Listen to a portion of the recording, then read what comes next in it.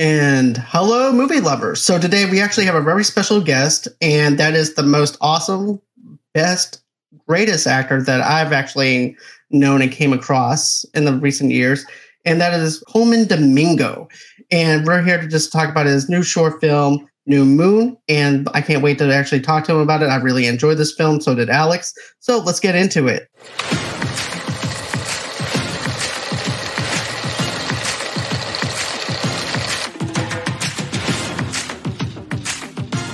Hey, I how you always doing? do it too late. It's like I was jamming with the music. I was like, dun, dun, dun, dun, dun. It really gets you going, right? It gets you in that It's good. mood Come of on.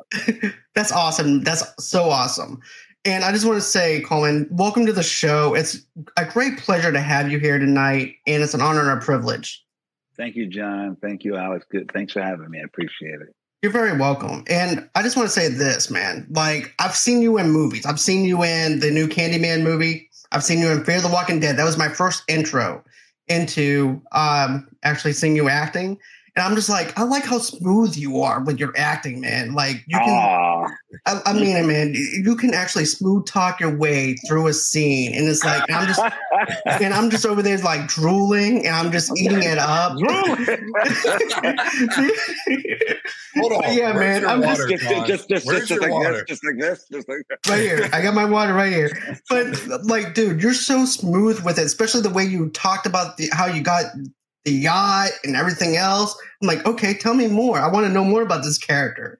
And I like how you're introduced into the Fear of the Walking Dead. I also liked it whenever you were in the Jackie Robinson biopic. I mean it, man. I have to say this: your acting and credibility is just fantastic. Thank you so much. Very welcome. I enjoy what I do, and it's been a blessing to do what I do. So I love to thank you for receiving that. Whatever the smoothness is, I like to thank my daddy and my uncles and all the men from and all the men from West Philly. I think I represent West Philly very well. I think you do too. I think you definitely represent West Philly. And speaking of West Philly, I want to say this. New Moon to me is your love story to West Philly and bring us as the audience in to West Philly. And this is what I said in the review itself. I like how you have that Earth, Wind, and Fire song, Shining Star. And I like how it's playing. It's getting the crowd, not only the crowd in the animated movie, playing, getting them enthused, but you're also getting the crowd, which is us as the viewer, being enthused over it and getting us set up for what we're about to see and embark on with this journey as a child, and your mother wanting to have the best interest for you as a kid and seeing how you grew up through adulthood. And that's something that I really liked, was a coming of age short story told through your eyes, through your lenses. And that was something just beautifully well done and perfectly well crafted. I just want to bring that. You're very welcome. First of all, thank you. And just to touch on what you said, it is very much a love letter to not only West Philly, to my mother, to Aretha Franklin, to the music that made us who we are. It's a love letter to Black boys and their mamas. And because I feel like a lot of times, especially even the creation of this animation, which is based on my solo show, and I started working on this at the top of the pandemic, when people were marching for and raging against George Floyd's murder.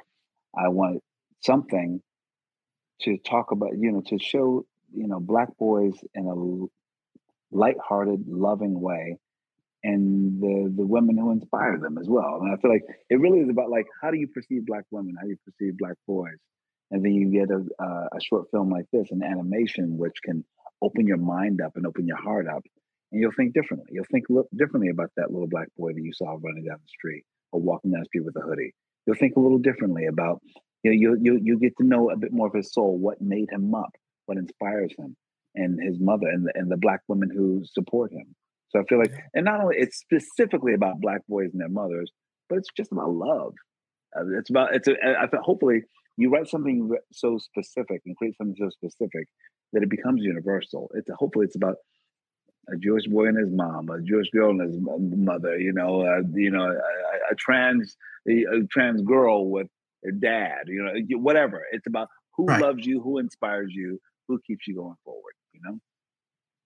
And that's one of the beautiful things I can say about that. I know that Alex has some questions though too. Yeah, definitely. I felt the parental love in that movie. It made me think of the love I received from my mom and my dad. So thank you so much for really bringing that to light, because that is a universal thing that we all share. Just the best intentions of our parents, how much they want us to be happy in life above all else. And I thought that was just beautifully portrayed in this short film. And, Alex, thanks, man. Thank you so much.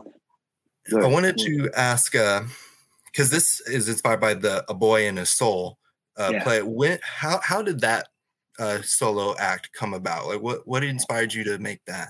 Well, that happened out of necessity. I was back in like about 2005 is when I wrote it.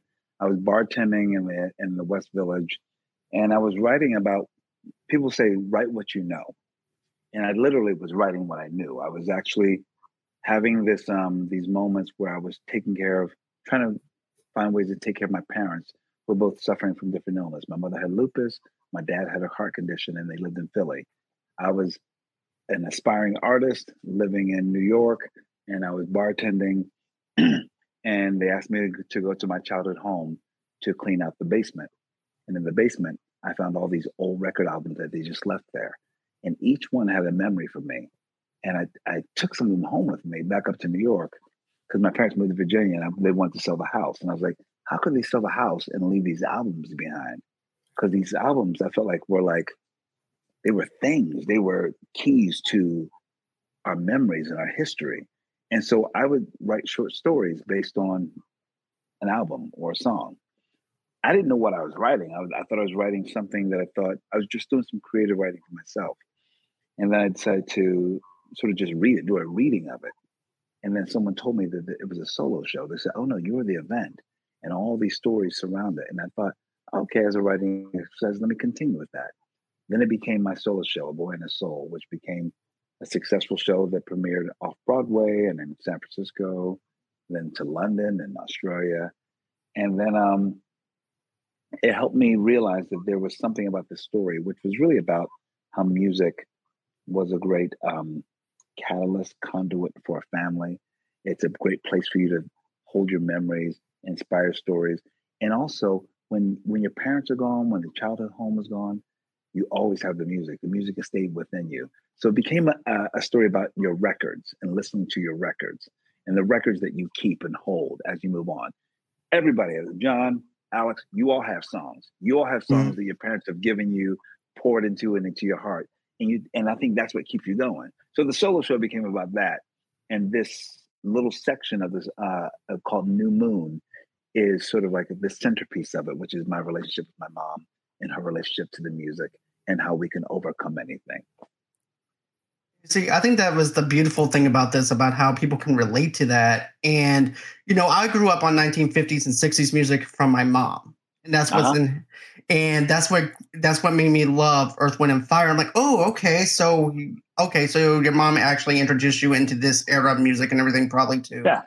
And was passed on to you. And just like how it's passed on to me.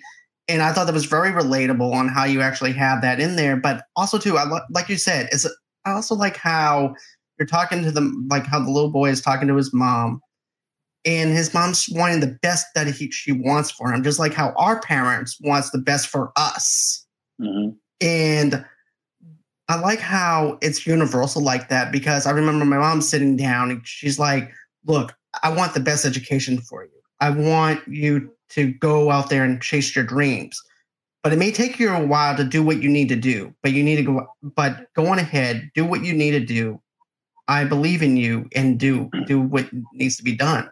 And whenever I heard those kind of the same exact words that was coming through that animation style, I imagine my mom sitting me down and telling me, look, you're going to do big things. It's just going to take you a while to get there. And when you get there, just remember where you came from. And what we're talking about right now is the fact that a mother's love. And I think it sounds like we're three fellas on this platform tonight, understanding that we were loved and that somebody poured into us so we can be who we are. And I think, like in the short film, there's a moment where it's by example. Like I remember this very clearly, which is why this short story in particular is pretty much 99% factual. I would say the 1% is my mother did not fly up to the moon. No, of course she No, didn't. no, of course. But That was she going to be my did. next question. But she did, because what I saw was her mind go somewhere else. I saw my mother go beyond what I knew was inner city West Philly, and her probably doing days work, working for families, cleaning houses. And I saw her actually imagining something else. What my mother was showing me in that night, and it's a ritual that I still have. When my mother would see the new moon, for folks that haven't seen the short, my mother would open up her purse, and she said, "Go get my purse, go get my pocketbook, and I would grab it for her, and she held it to the moon. I was like, "What's she doing?" And she was like, my mother said, "Oh, I'm filling it with blessings. I'm filling it with new money, new experiences, and new dreams." And I remember I was like, "Well, I don't have a pocketbook. How do I get that too?" And she said, "Well, you could just hold open your hands." And so I do that now, and it's almost like something that not only I do, and I think the idea of the short is to let people hopefully inspire them to believe in a little magic. That I want you to go out, Joe, John, and Alex. I want you to go out during the new moon and hold open your hands and believe in that there's something bigger, something greater, and something available to you. It's just that bit of magic, and that's why I knew that short story translated to animation. It made sense to you because animation is that place where you believe in things that aren't even there, and how awesome. So hold up in your hands and believe in some magic. I think that's actually beautiful. And here's the thing, that even whenever you said about the part with the pocketbook and stuff like that, I like how the character is so excited when his mom says, "Go get my pocketbook," and then the way that you wind up coming off, and I went ahead and I got and I went and got the pocketbook, and I went, and then she hills it up. I like how excited she was, because then I was that much excited to see what was going to happen even more, and I was that enthused and drawn into it. Right. She was a musician, and I'm like, oh my god! I was like, I'm just eating this thing up, and the animation style. Here's the thing. What made me want to check this film out was the animation itself with the poster. The animation to me looked fantastic. I'm like, I have to see this. Thank you. And you're very welcome. And I was just wondering, where did the animation style came from? Stuff like that too. When myself and Raul Domingo were developing it, we reached out to these animators. I was just researching animators because my friend Matthew A. Cherry, who won an Oscar for Hair Love, we called him up and we're like, "Hey, Matthew, we want to know about animation and how do you do it and how do you get involved?" He said, "First thing you do is start researching animation and see what kind of style you like, because there's so many styles of animation." So I didn't know that. So I just started watching and researching it. Then I stumbled upon an animation of James Baldwin. It was a TEDx but they did it with animation, these beautiful old school line drawings and done with rotoscopy. And I thought, oh my God, that feels great, because it felt nostalgic. It didn't feel slick and fancy like a Pixar. It felt like kind of old school, like Fat Albert and the Cosby Kids or something. Yeah. And I was like, oh, that feels good, because that feels nostalgic. It feels like it feels like a record player. It feels like something more analog. So I reached out to them, and they were so lovely. One doesn't even speak English, and we agreed that this made sense. They agreed that they thought this was wonderful and they wanted to work on it. And so we funded it ourselves, and then we went on this journey that we had no idea what we were doing. We filled drop boxes up with research materials and references and images and all that. Went back and forth over color palettes, you name it.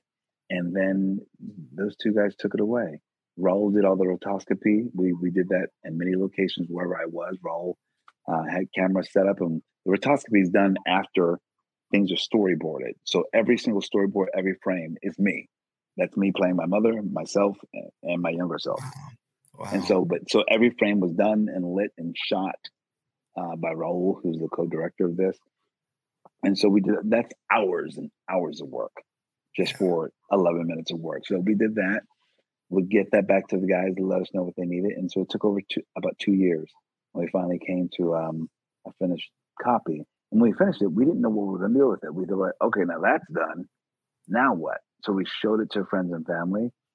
they loved it, and then we got some advice from some good friends in the industry to start to put it on the film festival circuit, and we did that, and we won like a bunch of jury awards and audience awards, and we're now Oscar qualified. Oh, 10. We won 10 awards, and we're now Oscar qualified. And we are hoping to get shortlisted for the Oscars, which is great. So it's now on the Academy screening room. And we're hopefully getting people to click on it and watch that 11 minutes of love, and hopefully get it shortlisted and maybe a nomination. Why not? Oh yeah, that would be incredible, because I wanted to watch those multiple times, and then even recently I was like, oh, where is it at? Can I watch? Oh man, right. Let me see if I can get in on that Oscar screener, you know. But yeah, so you were making this during COVID, and obviously that's a extremely challenging time for everybody. Like, I assume it's extremely difficult trying to make this during COVID too. It was, because see, I guess maybe because we're such novices, we didn't know what needed to be done. So we worked on everything online.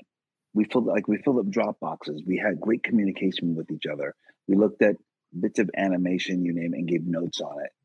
And then eventually I went to a post-production house in LA and did ADR work on it. So all of it was I've never met these two animators in person. We've never been in the same room. So hopefully there'll be a moment to galvanize and make that happen. But we've just been with emails, a Zoom, maybe I would even say maybe only about 4 Zooms, but just lots of communication. And I think what I love about it the most, to be honest, now I'm thinking about it, I think that there is a benefit to the fact that one didn't speak English at all. Because I feel like the film, we had to find out how to communicate what this is about through feeling and color and images in a way that transcends language. And that's what I think we've done. I think that it's incredible to me, even when I watch it myself, and people say, oh, these animators, how do they know this, or know the color palette of West Philly, or the feeling of it? How do they know this? And I think it's in the music, and it's in the language, and it's in the I think in the how can I say, in the heart. You know, so I think that they felt it and felt what this was. And we all went towards that. That was our North Star. That is very beautiful, man. Like, for real, I can actually tell that it's something that's heartful. And then, of course, you know, I like the fact that you guys have not even met the animators or anything like that either, but they actually know what they're working with because they felt it, and they felt that energy within this project to know what they were looking for, which is fantastic, because it's actually hard to find someone that knows what they're looking for, and then wondering if that chemistry will still resonate whenever you're working on something. And I think that's very interesting that happened that way. And that's real movie magic. I think so too. I think that there's, and maybe that's something I wanted, something that transcends that. And strangely enough, someone helped me realize this. The fact that my animators are French is very meaningful, actually, because my mother's dream when she was a kid was to go to France. Oh. And I took my mother to France right before her 60th birthday. My mother passed away 3 years later, but I took her to France when I was a young actor, and I got a trip there, and I was doing a tour, and I wanted to bring my mother because my mother always wanted to go to France. So there seems to be something connected. I always believe that there's something bigger at play. You know, there has to be. Like, it's got to be something bigger than us. But it makes sense that those two were sort of charged with the responsibility to fulfill a dream of my mother's. That's awesome, man. Like, to be able to fulfill a dream for your mother and also seeing the look on her face, to me, honest with you, that's the biggest reward, right? Being able to see her happiness, seeing that joyfulness that she has from that trip, and that she'll remember that all the way up until her final time here. And that's just awesome, because you never know what life has in store. And to know that that memory will still resonate within you is a beautiful thing. I'll tell you this. You just reminded me of something, John. You just reminded me. When we showed this to friends and family, we had a Zoom set up, and we're like, we want to share something with you. And it was, I think, Mother's Day. we want to share this, and we hope you can get on the Zoom. We sent invitations. People didn't know what it was. But strangely enough, at least 4 of my friends were on the Zoom with their sons, women and their sons. And they were on the Zoom and they didn't know what they were going to see. And we're like, we created this thing. We want to show you. We gave it to them. And they were so moved by it. And my younger brother was very moved because he watched it. But the thing that I love the most is that I remember my friend Elisa and her son Marcus saw, and Marcus is about 14, 15 years old. And she said afterwards, he was so emotional, he just kept hugging me. Because at that age, I don't think he ever realized, because in the film, it deals with something, and it's so slight of hand and subtle, but knowing that mom no longer exists on the plane in the short. But it's very slight. But he kept hugging on her all day and telling her, I love you, and how special she was. Mm. And I thought, oh, that's a great purpose for the film as well, to let people know that your mom's here, but she won't always be here. Yeah. So to make that moment that you're with her precious, to see that woman, and it could be your dad too, to know that this is all fleeting time. So cherish these moments of a lesson, a moment of laughter. Because I'm here to tell you, on the other side, when your mother and father are not on this plane anymore, that you'll miss them. And the only way you'll find them is in the music, or in a memory, or in a dance, or something they did, And so it's a slight bit of melancholy with this short film, which is the intent, so that we can all look at how do we value this time we have together, right, and not take advantage of it, Mm-hmm. Right. And I want to bring this one thing up to Coleman, is this.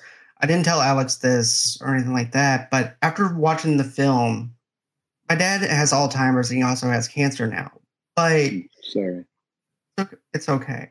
I'm actually coping with it just fine now compared to where I was about a month ago whenever I found out about him having cancer. Mm. But this is something that I didn't tell Alex or any of my co-hosts. And it's the fact that after I got done seeing your film, I went over to my dad, I hugged him as tight as I could, and I told him I loved him. Because you never know what the next day is going to bring. He's here now, he could be gone tomorrow. And so I just hugged him as tight as I could. And, I'm crying now too. But, I know, because here's the thing. Like you said, it's in the memories, it's in the music, and I'll never forget all the memories I had with him. But I gave him the biggest hug I could. It even breaks my heart to see my mom growing old too.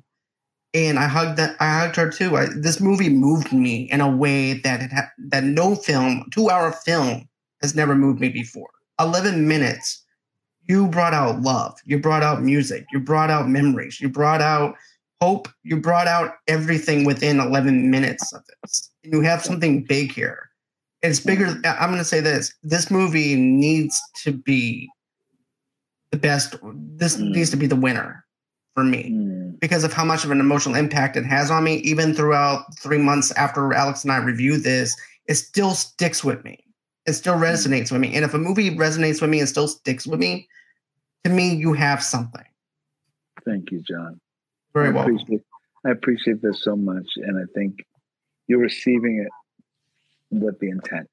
I know I'm a bit of a softie. It's like I know that, like I am too. Yeah, I have a tattoo with my mother's name on it, Edith, because I always want to, and my production company's name Edith, because I always want to say her name. I think that's what we can do, things like that. I know this. My secret is this short film was also in honor of everything that I am, because she gave and poured into me. So I wanted to have it's a little love letter to her as well. And I wanted to it's not just about my mom, it's about your mom, it's about your dad, it's about yours, Alex, your dad. Like, so whoever inspired you, your auntie, whoever inspired you to be who you are, to live your dreams, to keep going through this world that is quite tough. There's someone who poured love into you, and for us to take a moment and with that gratitude and remember that. And that's the thing that will keep us going every day. That's why it was created in the middle of this pandemic. And I feel like I know that maybe there's something I'm sure that I know I needed to create and Raul needed to create, because we were trying to put something into a world where people can hold on to and say, here's a little hope, a little strength, a little love, a little music, a little dancing. Hang on to that. Keep going. Keep going. Oh, that, yeah. Yeah. Three guys crying. Just hold on. Look at us. I can't see anything right now. Yeah. Definitely just love everything about this movie. Just to, not to just copy exactly what John said, but it touched me here. And thank you so much for creating this, bringing this out in the world, because we humanity as a whole, we need more of that, more just love, hope. Like I love the representation of a little black boy and his mom in West Philly, but while it's like specific in the movie, it's once again, it's universal to everyone. Everyone should be feeling that love from their mothers, their fathers, their child. Like, and I just really appreciate you for creating this. So thank you. I appreciate you, Alex. You were talking earlier, going into your parents' basement, finding that box of records. What were some of the records? I know you love them all, but what were some records that you would probably still put on to this day? Oh, please. Earth, Wind & Fire, Teddy Pendergrass, Phyllis Hyman, Donna Summer, the Staples Singers, Sylvester. My parents first of all, they loved soul music, man. They had just, when I tell you, there was crates and crates of albums. And I just thought, I knew my parents moved on and got a CD collection. You know, they had CDs all over the place. But I just thought these albums with liner notes and history, the grooves and the care and I love, it's funny because, you know, of course, everything moves forward and then goes backwards a little bit, but like everybody's collecting vinyl now. Everyone's back to vinyl. It's my wife. Because you realize that, right? Because your wife realized you're like, there was something there about the idea of you, the care and it takes a bit more time to deal with it and handle. It's something tactical and precious, and don't scratch that shit and then put it on.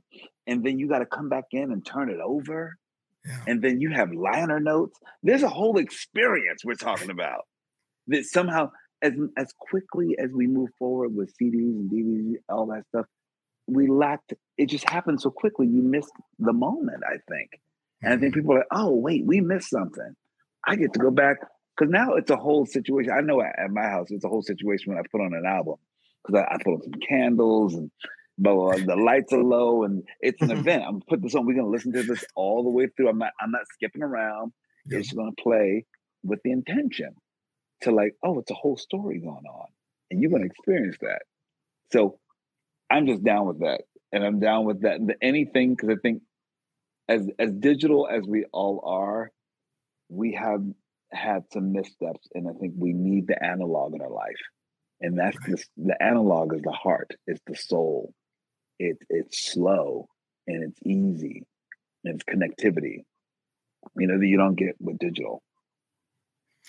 Yeah, I totally get that. My wife's been into collecting vinyl, and I notice a difference in the energy of my home when I come home and she'll have the Bluetooth speaker on. It seems like I enjoyed the music, but it's just kind of chaotic. I'm up here, but when I come home and she has the record playing, it's no matter the music, it's like I feel it in my body, and it's just relaxing. It feels more at home, and I'm not as big in music as other people, but like I can it's cool how I feel that difference. So I totally get that with vinyl.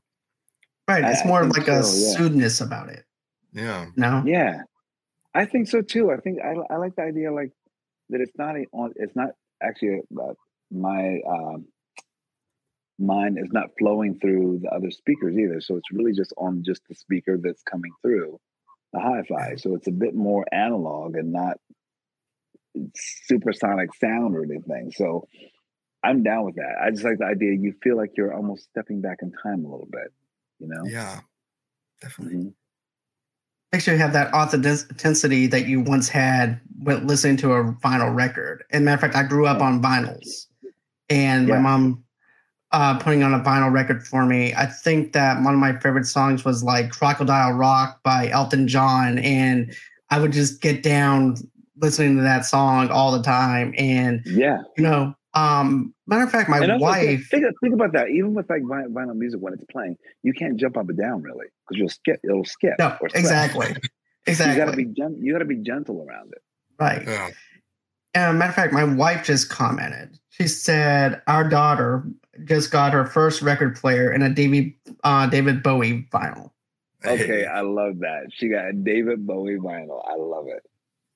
That's awesome. She's a diehard David Bowie fan, hands down. Oh, yeah, exactly. Bowie is fantastic. But Bowie is just an icon. The way he dresses, his style, everything. There is something I want to talk to you about, and there's a quote that I really love that you said, where it's not about the award. Mm-hmm. It's not about the reward. It's about the award. You know what I'm saying? No, it's not about the award. It's about the reward. Thank you. Okay. And that's something that I really feel like it's important to me. It's like, I was like, well, don't you want to be credited for this or that with my podcast and stuff like that? I'm like, no. I said, for me, the reward is having you on, Coleman, and being able to review your film and being able to do what we do and enjoy our passion for movies and enjoy our passion for short films the way that Alex and I do. And to be honest with you, the reward is being able to talk to you about music, being able to talk to you about other things within what you're doing with New Moon and things like that. So our reward is being able to talk to other actors, directors, producers. And that's our biggest thing. We don't care about the amount of downloads. We don't care about the views or anything like that. We're passionate about what we do and we care about what we do.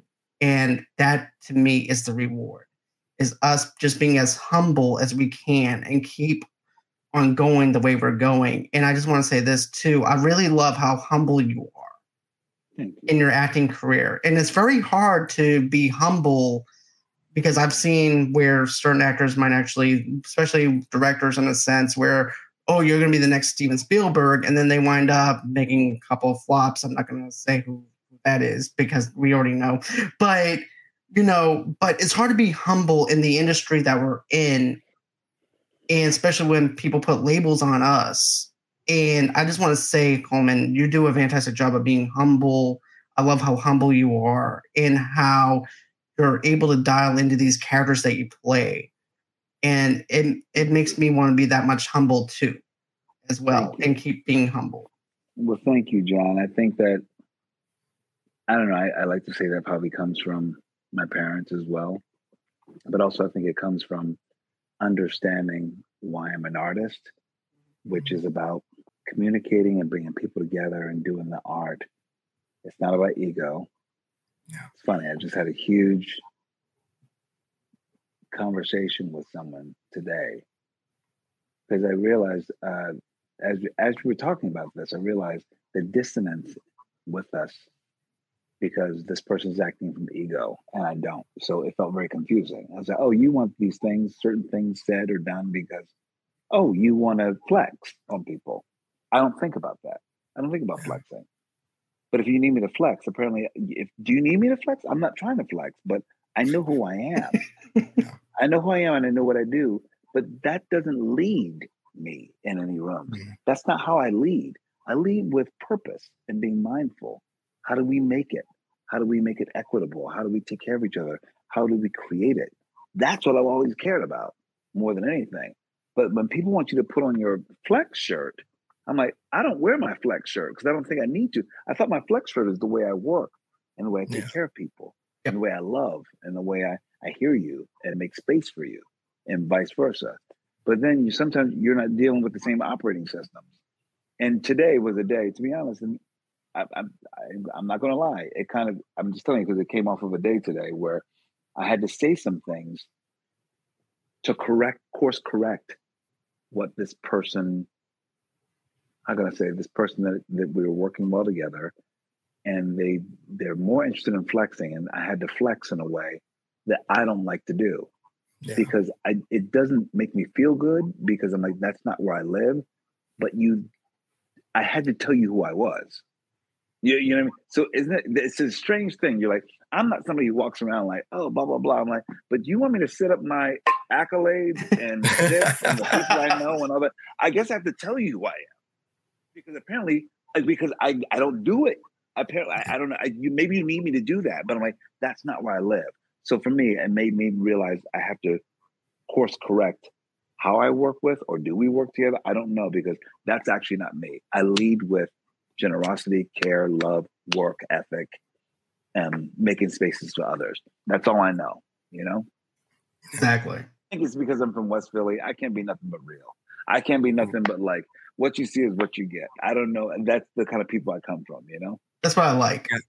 Yeah. That reminds me of a line in New Moon where your mom is telling you, like, I want you to get as far away from here, but don't forget where you come from. Oh. Yeah. And I think I listened to her because I think she wanted more from me always. She wanted me to always look beyond just the neighborhood, but remember my roots. I have such an affinity for where I come from and the people. I write about them. I want to support anything about them. I love the people I come from. They're the most spirited, colorful, passionate people in the world, you know? And I love that I sort of represent them in many ways, you know? Yeah. And so when people are like, "Oh, you're from Philly," I'm from West Philly in particular, and born and raised. I want to represent. I want to really represent my neighborhood, you know, well, you know, and let them know that we're such a myriad of people there as well. That is not some monolithic experience. And whatever you may think of people from West Philly, you may have to rethink it if you know me, or you know Will Smith, you know, or you know Guy Bluford, the first Black astronaut, or Patti LaBelle. It's like, these are people, or you know, Jazzy Jeff. It's like, these are people from West Philly, you know? When you're talking all the people that influenced you throughout your life, in your earlier days, when did you decide like you want to be a performer, you want to get into acting? When did that fire start burning inside your soul? The funny thing is, I don't even know if it was a fire that was burning, to be very honest. I think and I hate to sound like one of those, I feel like I sound like something when I say this, but I think acting chose me, actually. I didn't choose it. I didn't go out thinking, I never thought that high school, no, everybody else was cool, wore cool clothes, wore whatever. I thought they would be actors. I didn't think an acting profession was something I could do. My job was to go to college, get a degree in something, maybe business administration, get a good job, get some benefits, I don't know, and move along.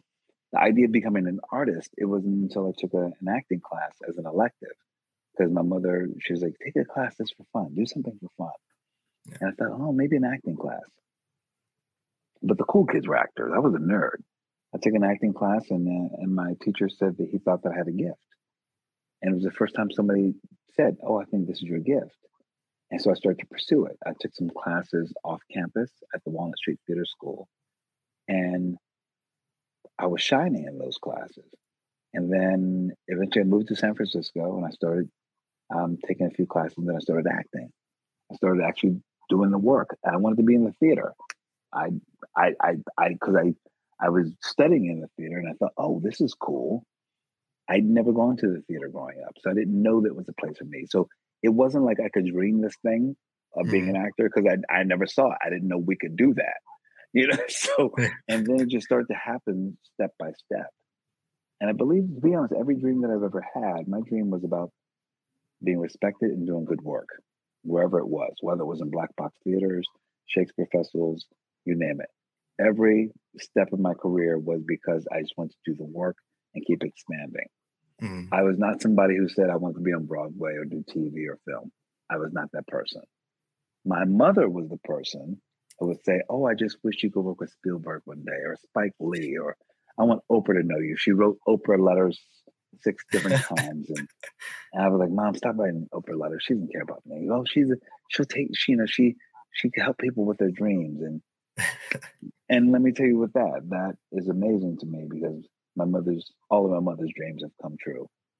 The things sometimes that someone dreams for you, it's probably bigger than what you can see yourself. I just want to be a respected artist, and Oprah's a friend, and I've worked with Spielberg and Spike Lee and Lee Downs, you name it. And I think that was something that was impressed upon me. That was bigger than what I saw for myself. So Yeah. maybe somewhere inside me, I leaned into that in some way. I like to think, you know. I definitely see that though too. I think too we only see a small spectacle of certain things because we can only see so much. But our parents, to me, like you said before, Coleman, where basically your mother can see outside and outstretch her arms even further than what you thought she could. And just like how, and here's the thing, that also resonated within you. She knew how far you could go. It was just the matter of the timing of when you could do it. Well, yeah, but also it's like when you see, like maybe that's what I love to do with this animation. When you watch your mother suddenly take flight, you watch her take flight, then you believe you can take flight. Yeah. Even if you saw your mother take flight and it was really only in her mind. The story is just saying her mind went somewhere else. So wherever she went, you can go far too, you know? Most definitely. And, I want to say this, like, you know how we were talking about, don't forget about where you came from, things like that. I still grow up in my small town. I still work in my small town. As a matter of fact, I moved about an hour away from my small town. But the cool thing is, I got a shout out from my elementary school for my podcast, and I was not expecting it at all. It brought me to tears to know that that I'm moving within the school districts where I didn't think it was actually possible to have like a digital media kind of setting, and to see it moving within the kids to where they actually also feel inspired as well. And it's just moving to me of how much I'm moving mountains and how far I'm going up into that moon and that space that you mentioned. And you're going somewhere that's very divine, that was probably so deep in the recesses of your mind, but you're constantly flying high. But it was planted. Those seeds were planted, whether you know it or not. And they're planted for all of us. All we have to do is kind of see it. And I don't want to sound a little spiritual in this way, but I do believe that, like, I feel like it's like to dream beyond what you can see than what's actually here. I think that's why I am where I am in my career. I think my mother planted those seeds to, like, you can do anything. You can go outside of this neighborhood. Did I know that I'd be doing the things that I've been doing now? Absolutely not. But I kind of knew I could because my mother said I could. Just that power of belief parents give to us. Yeah. A good parent can make you believe. My mother just made me believe that I think that in a loving way that I was the sun and the moon, that I could do anything, that I was the smartest, the most handsome. I was special in the world. That's the power of a good parent. So, and like Maya Angelou said, words are things, and words get all over you. So be careful of the words that you put on, especially in a young mind. So therefore, my mother always told me I was special, always. And then the world will challenge you to believe something different. Yet there's something already impressed on you that you have. You have some superpowers that can fight those demons and slay those dragons and beat those monsters. But is there anything else that you wanted to ask, Alex, or anything? Yeah, I was curious if, like, what was your you've been in many TV shows and movies and plays. I was wondering, what was your favorite experience while working on any of those mediums? What would you say is one that's most memorable to you? I would say right now, I don't know, I have such a good time with everything that I do, to be honest.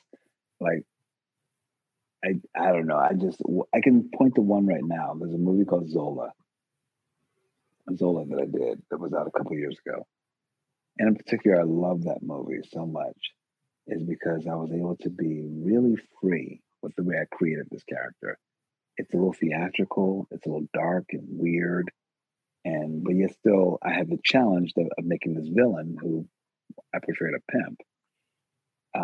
He's very much the villain of this story. But I wanted to make him human and I didn't want to judge him and I wanted him to want what everyone wants. Well, for me, I want him to want the American dream so you can find his humanity. How can I take a character that objectively, I'm like, he does some terrible things. But the challenge was I have to learn to love this person. And for me, that helps me even in my own personal heart by saying I have the capacity to love people who do terrible things. And everyone has a chance for redemption in some way. Because I can find that the ugliness can also live in me. You know what I mean? So yeah. I love roles like that. So Zola, I had the most fun, and I get to be funny and weird and dark, and I surprise people because I always end up in like history dramas and stuff like that. I'm like, but people who know me like you're pretty funny and you're kind of weird, and I'm like, so it's nice to show that sometimes. Oh, that's awesome! I gotta add Zola to my watch watch list.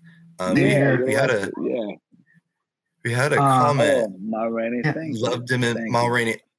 That was one movie I was going to bring up. I loved your character. That was a guy with other amazing Warren Davis, Chadwick Boseman. That was amazing. I love Ma Rainey's Black Bottom. That was Chad's last film, and he was my buddy. We had a great time making it. I think he gave everything to that movie. And I feel very proud that that's such a legacy film and to be a part of that, you don't know when your last anything is, but you be a part of someone's last, I feel like I'm blessed to have anything to do with a part that was keeping him strong and spirited and focused about the work and what he could give to the work and humanity. I feel very blessed. Yeah, that was a great movie. Great movie. I loved it. Thank you. That's one I have to add to my list as well. I mean, I need to go on ahead and check that one out.